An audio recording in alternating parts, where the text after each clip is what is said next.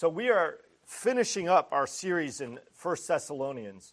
We've already looked at 1 Thessalonians. We're now at the very tail end of 2 Thessalonians.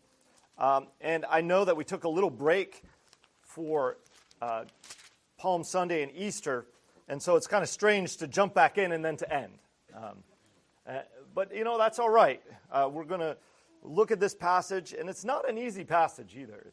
It's a challenging passage. It's a convicting passage, but it is God's word for us today. And I want to give a little bit of a recap of where we are in this little letter to 2 Thessalonians, from Paul to the Thessalonian church here in 2 Thessalonians chapter 3.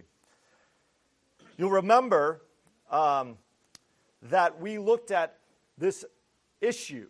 It was an issue that they had. There were false teachers in Thessalonica, in the church even, in the Thessalonian church, who were teaching that the Lord Jesus Christ had already returned, that there was no judgment to come. And so the Apostle Paul writes them and says, no, in fact, there is judgment coming on account of lawlessness and sin, and the lawless one, Christ has not yet returned, and he won't return until the lawless one comes. And even now there's a spirit of lawlessness that is at work. This is chapters 1 and 2. And then he says, but you stand firm and give thanks to the Lord, reminding them that they are the first fruits whom God chose to be saved, and that by their sanctification that they would continue to grow and be steadfast. And then he asked for prayer. That was our last sermon. Paul asks for prayer in the beginning of chapter 3, that the word of the Lord might spread, that it might go out. And now he seems to take a jump. He says, all right, let me talk about idleness. Let me talk about work. It seems like a leap, but I hope by the end of our sermon today you'll see that it fits, that it flows from the rest of this text. But before we get there, let's read. We're going to read 2 Thessalonians chapter 3, verses 6 to the end of the book, to the end of the little letters, 6 to the end.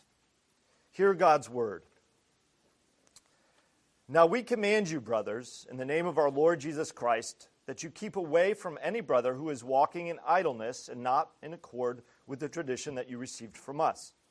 For you yourselves know how you ought to imitate us, because we were not idle when we were with you, nor did we eat anyone's bread without paying for it, but with toil and labor we worked night and day that we might not be a burden to any of you.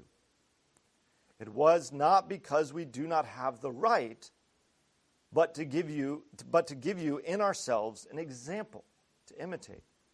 For even when we were with you, we would give you this command: if anyone is not willing to work, let him not eat. For we hear that some among you walk in idleness, not busy at work, but busy bodies. Now such persons we command and encourage in the Lord Jesus Christ to do their work quietly and to earn their own living. As for you, brothers, do not grow weary in doing good. If anyone does not obey what we say in this letter, take note of that person and have nothing to do with him, that he may be ashamed. But don't regard him as an enemy, but warn him as a brother. Now, may the Lord of peace himself give you peace at all times in every way. The Lord be with you all. I, Paul, write this greeting with my own hand. This is the sign of genuineness in every letter of mine. It is the way I write. The grace of our Lord Jesus Christ be with you all.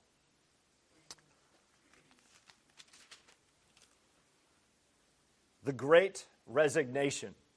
I don't know if you follow the news or the talking heads, but this was a descriptive title given to the large reduction in the workforce over the last 2 years during COVID. Pundits and other talking heads told us that people were leaving the workforce in droves because they came to realize during their forced homestay how little they liked their job. Some left their jobs for new pursuits. Others just left the workforce altogether. Now, whether that resignation has since turned into remorse, I'm not one to say. I don't know what will happen in the job market. But COVID certainly gave many people a chance to evaluate themselves, their lives. Why do I do what I do? Or even more fundamentally, is the working life really for me? Or even more fundamentally, why do I exist? What is my purpose? And maybe you found yourself asking those questions, reevaluating your life. Well, Scripture has a lot to say about work. In fact, in Genesis 1, which I've alluded to, begins with work. It begins with the work of God in creation, and then it examines man's work. It looks at the effect of the fall to that work. The Proverbs that we read earlier speak as well to work. Here we see again the Apostle Paul turning his attention to the issue of work. And as we come to our text this morning, I think at first blush, it seems like a reinforcement of the idea of this Protestant work ethic. I'm not making a critique on the Protestant work ethic, I'm just pointing it out. Maybe this is sort of the grounds for it, the underlying stuff of it. Work is good, we're made for it. We reflect our Creator in it. We fulfill God's calling for us through it. But I want us to take a little bit closer look at the text. Well, it certainly addresses work. I think it addresses something else more significant, more fundamental. It addresses our hearts, and in particular, it addresses the heart of one who refuses to work, yes, but really one who refuses to follow God. Now, we're going to see that here. It's not about the work per se. The work is significant, it's important, but it's really about our heart attitude toward God, our Creator, the one who made us. The issue is not work per se here in 2 Thessalonians, but rather whether one works or refuses to work, but whether or not we submit ourselves to the will of God. You'll remember back in chapter 2 that there was this issue of lawlessness. The lawless one would come, and lawlessness is ongoing, and that lawlessness and the lawless one would sort of expose those who realized didn't follow God, but followed their own desires. In a way, this issue of work gets at the heart issue of lawlessness. Of do I follow God or do I follow my own desires? The good news, as we look at our hearts and wonder, is this me? Am I like these people here who refuse to work? Do I struggle with work? Do I neglect work? There's grace in the warning that we find in 2 Thessalonians. And here's what I want us to hear. Don't grow weary in doing good, for the Lord of peace is with you. Okay? So there's a warning. Don't grow weary in doing good. And the grace for the Lord of peace is with you. And we'll look at this just in two parts. And the first thing that we're going to look at is this idea that lawlessness is loafing, or loafing is lawlessness. It's just maybe my kind of attempt at using alliteration, but loafing, right? What is it to loaf? To loaf around is to sit around and do nothing and just be idle. Now, I've already talked about the context, and I just remind you of the context. This idea of lawlessness, I think, permeates or runs through our text. It was a particular issue that the Thessalonian church was facing. Remember, there was no hope of the resurrection. That's what the false teachers taught. You remember that they were already living, if you were, in the time of Jesus' reign. And so the argument went something like this. Well, if Christ has already returned, there's no judgment to come. Why am I bothering to work? We're ushering in the eschaton. We're ushering in the last times. Let's just live and exist and rejoice, and we'll let others care about work stuff. But we, God's people, can just sit back and relax. Tied to this, not just work, but is this problem of we don't have to worry about judgment. The law and obedience to Christ is not a concern because there is no judgment to come. This is why I think Paul is addressing this issue. There was false teaching that some in the church had bought into, and it was causing them to sit back, relax, and not do anything. Now, it's interesting, this word idle. You'll notice in the ESV it says, if you have another translation, it may say something different, but it says in verse 6, "Now we command you, brothers, in the name of our Lord Jesus Christ, that you keep away from any brother who is walking in idleness." And again, in the very next verse, "For you yourselves know how you ought to imitate us, because we were not idle when we were with you." And then if you jump down a little further, down to verse 11, it says, "For we hear that some among you walk in idleness." That word idle is probably not it's definitely not the most literal translation. It's probably maybe not the best translation, but I'll explain why I think the ESV and some other translations use it.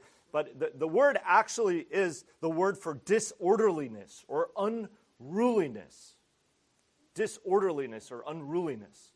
And here, I think the ESV and some other translations use this idea of idleness because that's the type of disorderliness and unruliness that we see in our text, in our context. And so they kind of bring out the sort of force of it. But it is the expression of a heart that rebels against the rule of God. One who doesn't follow God's order, right? So, disorder, unruliness. If God commands, this is how you ought to live, it is saying, I don't want to live that way. I want to live the way I want to live. And we get this, I think, pretty clearly in verse 6. Look at verse 6. "Now we command you, brothers, in the name of our Lord Jesus Christ, that you keep away from any brother who is walking in idleness and not in accord with the tradition that you have received from us." In other words, another way to put that is not in accord with God's command, right? Because the Apostle Paul, when they came to Thessalonica and they taught, when they preached, they said, this is the way, this is the path of righteousness. Walk in it.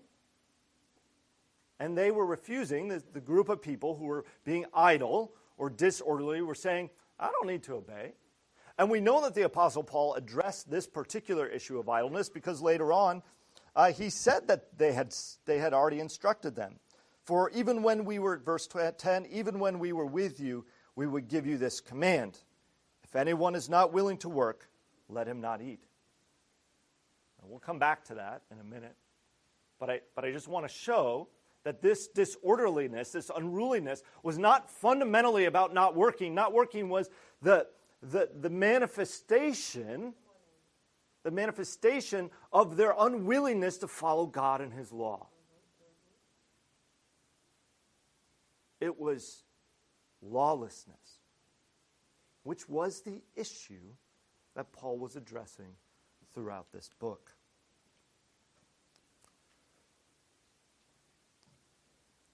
I want to take a minute for us and contemplate in our lives how being idle,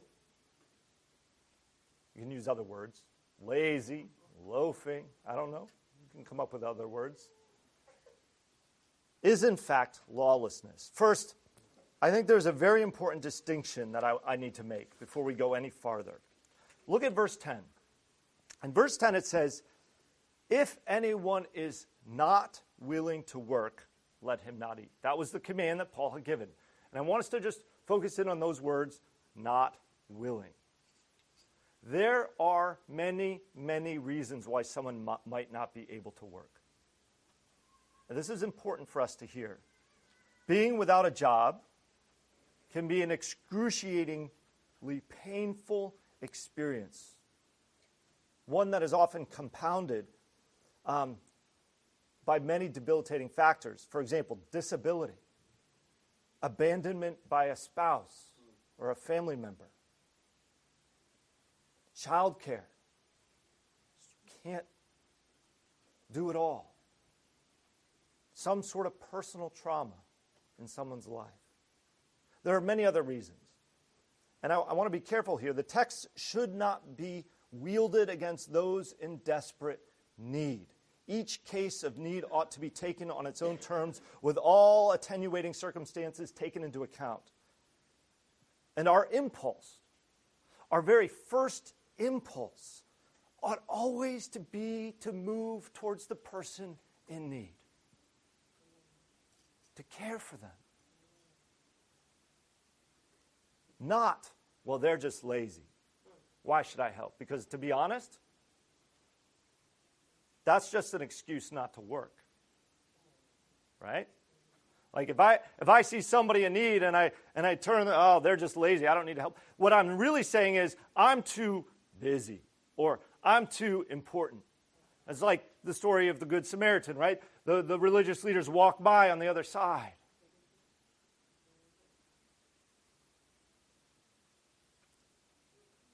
It's because I'm idle, actually.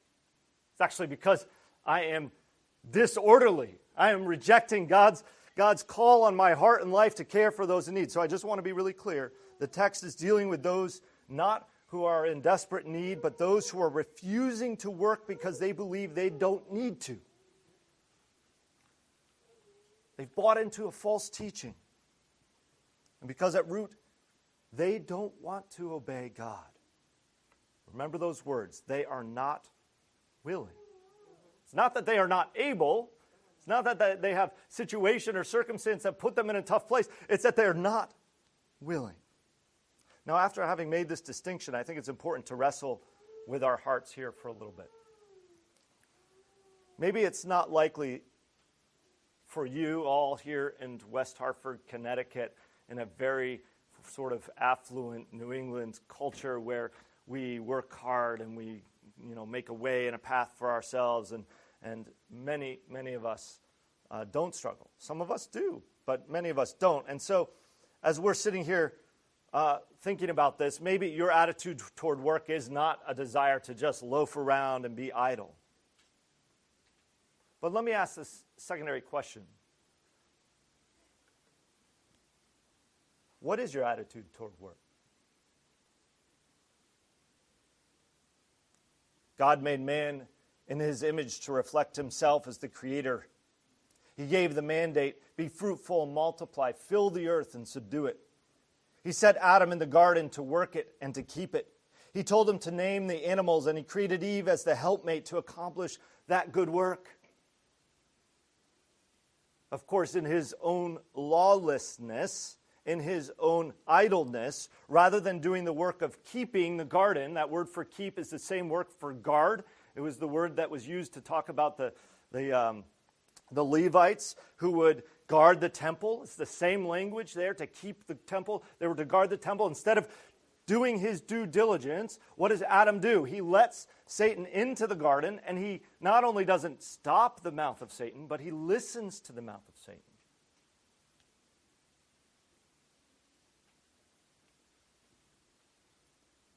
Eats the forbidden fruit, he and Eve. And after the fall, the land was cursed. Childbearing was cursed. And so no longer was work simply the delight of reflecting God's creative work, but it became toil. It was thorns and thistles. I'm not a gardener. I would say my wife is a gardener. She loves to garden. My mom is a very gifted gardener. Justina, she's a wonderful gardener. And I'm always amazed what they can produce. But when I go into the garden, all I see are thorns and thistles. And every time I try to do something, I think I just make things worse. Nothing seems to grow. That little picture, of course, is a direct result of the fall. Ever since, we've had a fraught relationship with the world we live in, and with work in particular. Now, it remains good. It's part of our image bearing. We go out into the world. We do good work. And yet, I'm guessing for many of you, work is difficult. Is it? That's difficult for me. I love you all, but this is going to be hard work. I don't always wake up every Sunday morning like, here we go. Many times I do, but oftentimes I'm like, oh man, I gotta talk, I gotta speak, I gotta think, I gotta care for people. Like my mind gets overwhelmed with the challenges that we face. We go to work on Monday mornings just a little bit tired, don't we? A little bit drained. And sometimes we just want to do our own thing or not do anything. We don't want to be told we have to or we must. We don't like bosses telling us what to do, and as bosses, we don't want to have to manage our employees. We don't want to tell them what to do. This is all direct result of the fall. The curse is found in the thorns and the thistles, the inherent difficulty of the labor as a result of that curse. But part of the curse is our unwillingness to root out the thorns and the thistles. We come up to the thorn or the thistle or the weed and we say, nah, there's too many. I look at a garden and there's 1,000 weeds. I'm thinking, just let it go. What's the point? It'll just grow back. I think we have to be honest with ourselves about our work habits. Are we loafers? Do we cut corners? Are we seeking our pleasure first? Is every moment spent in work trying to get out of it? Right? Do we busy ourselves with things that don't matter while leaving the difficult and important tasks undone? Do we procrastinate? Now, some of you are sitting there and you're thinking, no, that's not me. I'm a workaholic. I love work. I live for work. I'm driven. This sermon really doesn't have anything to do with me. I got nothing to worry about. But let me ask, what work are you neglecting? How's your family life? Have you invested in your spouse? Have you invested in your children? How is your service in the church? I'm going to stop right here and do a little aside as a church. We need to think about this. I hear about babies over here. You're cooing, baby. Very cute. But oftentimes we have the same few people doing nursery every single week. We put out calls for people to come and help serve, but that's not the kind of work I do. I do other work. I don't do babies. Just challenge us on this. What's our service in the church look like? How about your service to God in terms of caring and worshiping and loving and growing and knowing God? What does that look like? Notice here in verse 13 it says, don't grow weary in doing good. Paul's writing in the context of the church. He's writing with the idea that they would not cease to obey God and His Word. But I think Paul's also saying something about work. Our vocation is important. What you do for a living is important. It reflects God's creative act. It is why we were put here on this earth, to be His ambassadors in this world, to do work, to cultivate, to grow, to create, to investigate, to explore. God made us for that. That's wonderful.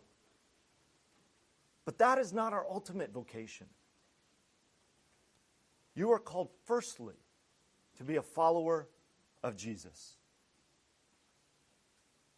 Does your work ethic, your workaholic nature, get in the way of that greater vocation? Following Jesus. Don't miss the warning Paul is giving. Our work habits reflect our hearts. Our loafing and our unruliness, our disorderliness, our idleness isn't a small matter. Notice Paul's warning and how the church is to handle the disorderly in their midst. Did you notice? Keep away from any brother. That seems a little harsh, Paul. Are you saying if somebody's just loafing around that I have to shun them? I have to ignore them? I have to treat them as if they don't exist? I don't think so. I don't think that's what Paul is saying. I think there's maybe two reasons or two sort of ways to think about this. One is somewhat practical and prudential, and the other is more theological. The practical reason. Like any sin, like any lawlessness, if it is allowed to live and thrive, if it's overlooked and ignored, if it's sort of coddled and contained, it will grow and spread in the life of a body. We see this in churches all the time. A certain sin just goes left untouched. Everybody just ignores it, acts like that, and they just treat the person as if it's perfectly fine. And what happens is that sin spreads. I sadly read, in the news of, certain mega church that within the context of the leadership, sort of rampant sexual sin. Not just with one person, but it spread throughout the culture of the organization, the church. How tragic. Don't be naive about your own heart. This is the practical wisdom component. When you permit lawless and disorderliness amongst your brothers and sisters, you'll soon find yourself falling into a similar sin. Keep away, meaning call your friends to repent and don't indulge them with their idleness. Don't be like, I'll come chill with you. I'll be idle too. Notice that rather than being busy, what happens to them? Rather than doing their work, what do? They become busy bodies. Notice this in verse 11. For we hear that some among you walk in idleness, not busy at work, but busy bodies. What's a busybody? We looked at this in our first letter to the Thessalonians. He addressed this topic very, very shortly. In this one, he's expanded it out more. But this idea of being busybody is getting involved in other people's business. It's like making yourself sort of, I forget my work, I want to get involved in whatever you're doing, and I want to get involved with you, and I want to talk about what so-and-so is doing, and I want to gossip over here. And I think what the Apostle Paul is saying is, don't involve yourself in that. It just pulls you into it. Soon you will be a busybody, and you'll be running around getting involved in other people's business as well. A busybody is one who neglects their own duties, goes and involves themselves in other people's business. Paul's saying, don't let them. Don't engage in the gossip. Don't engage in the idle talk. Walk away. Paul not only says keep away from them, but he takes it upon himself to rebuke them directly. Notice here in verse 12, he says, now such persons we command and encourage in the Lord Jesus Christ to do their work quietly and to earn their own living. And then he instructs the church to exercise discipline. Notice verses 14 to 16. He says, if anyone does not obey what we say in this letter, take note of that person and have nothing to do with them, that he may be ashamed. Do not regard him as an enemy, but warn him as a brother. You see, this is the theological side.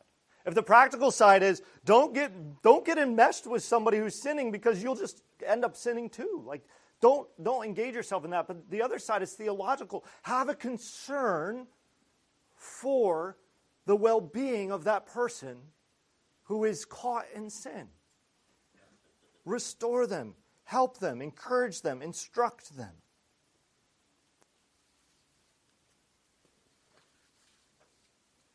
And this is very, very important because if we go back to chapter 2, we look at this man of lawlessness and the lawlessness that is sort of ongoing and pervasive. You'll remember what it said at the end of chapter 2, which was really disturbing, or end of that section in chapter 2. It says this, the coming of the lawless one is by the activity of Satan with all power and false signs and wonders and with all wicked deception for those who are perishing, because they refuse to love the truth and so be saved. Therefore God sends them a strong delusion, so that they may believe what is false, in order that all may be condemned who did not believe the truth, but had pleasure in unrighteousness. This is the end result of this unruliness, of this lawlessness, of this idleness. So when you think about your brother or sister and you recognize that what they're doing is just wrong and they're neglecting the work that God has set them to, help them. Come alongside them. Encourage them. Remind them of God's truth, that he calls them to work to the glory of God with fear and trembling. But this leads me to my second point and final point, and hopefully my encouragement to you, because up to this point, it's been all law, right? It's been all heavy-handed. Let me tell you about how our hearts are broken, that we are by nature people who want to not do what we've been given as a responsibility. But that's not the end of the story, and so I want to look a little deeper at the grace that we see in our text. First, I think a cursory reading of our text, it does seem pretty harsh. Seems like shunning. But Paul very carefully uses the language of brother. They are deceived family members, led astray by false teachers. That's the context that Paul's speaking to. These brothers and sisters who are following this teacher who said Jesus has already returned, live how you want to live, it doesn't really matter, are deceived. Show them grace by restoring them, by calling them out, that they might feel uncomfortable with the weight of God's wrath hanging over them, but that they might repent and believe and find grace. Restore them. That's one of the main reasons of discipline. There's a few other reasons. The glory of Christ, the good of the church, but it is for the restoration of the sinner. They need to know the danger they're in. Warn them as a brother. But then there's another piece here that I think is a little less obvious, that we seek God's grace, and that is in Paul's example. You notice here that Paul says, we didn't come to you, or when we came to you, we worked. We worked hard. We worked day and night. We paid for whatever food that we had, and we did all of that to set an example to you. We wanted you to know what it looked like to follow Jesus and to do all that we do to the glory of God with all our being. Now, how is there grace in that? Well, Paul, how can we ever live up to you, right? How could anybody live up to the Apostle Paul? That just seems like a scale that is much too high. But I want us to notice that I think the Apostle Paul is actually not setting himself up as an example, look at me, I'm so good, but rather he's saying to them, look how I came to you and didn't abuse you, how I cared for you, how I served you, how I worked for you. And I think he's doing this in contrast to the false teachers. And this was very typical of the false teachers. They would come into town, they would say, I have got some secret knowledge for you. Paul says that, but I've got something else. Jesus has already come back, and I'll tell you more if you give me some food. If you pay me, I'll tell you the secrets of heaven. Right? So Paul is actually saying here, listen, this is the way of Christ, the way of service, the way of love. I came to you and didn't take from you, but I gave to you. And of course, Christ is the example par excellence, the best example when you think about what Christ has done. Notice here at the very end we have this blessing that Paul prays for the Thessalonians. He says, now may the Lord of peace himself give you peace at all times, in every way. The Lord be with you all. When we think about the Lord Jesus, if there was anybody who could have sat back on his laurels and not do anything at all and enjoy all glory and all pleasure, it was him. When he was in the wilderness, he was tempted by Satan, saying, you can make it all go away in the blink of an eye. We can turn this stone into bread. We can command the angels to come to your rescue. We can get away from this suffering. We can get away from this service. We can get away from this work. You don't have to go through it. The Lord Jesus said, nope. My job, my work, is to do the will of my Father in heaven. And what was that work? That work was to make peace. That work was to bring a relationship between us and the Creator who made us. You see, in our own rebellion and sin, we said to God, we don't need you. Thus bringing upon ourselves the curse and all that entailed, the very wrath of God for our sin. And we deserve death for our rebellion. And Christ said, let me do the work. Let me come and let me serve. Let me lay down my life for you, that you might be at rest, that you might have peace with the living God. He didn't get to the cross and say, far enough. I'm going to let this cup pass me by. He prayed, this work is more than I can bear, Lord. May this cup pass me by, but not my will, but yours be done. So what is our response to this? All praise and glory be to the one who worked for our salvation and did not consider that great glory that he had in heaven something to be held on to, but made himself nothing, taking the form of a servant. He suffered and he died that we might have life and have peace and have security and have ultimate rest. There is a day when that labor of this life will be done. And because Jesus labored for us, we have that hope of rest. As we consider what it means for us to work to the glory of God, consider the work of Jesus for you. Let's pray.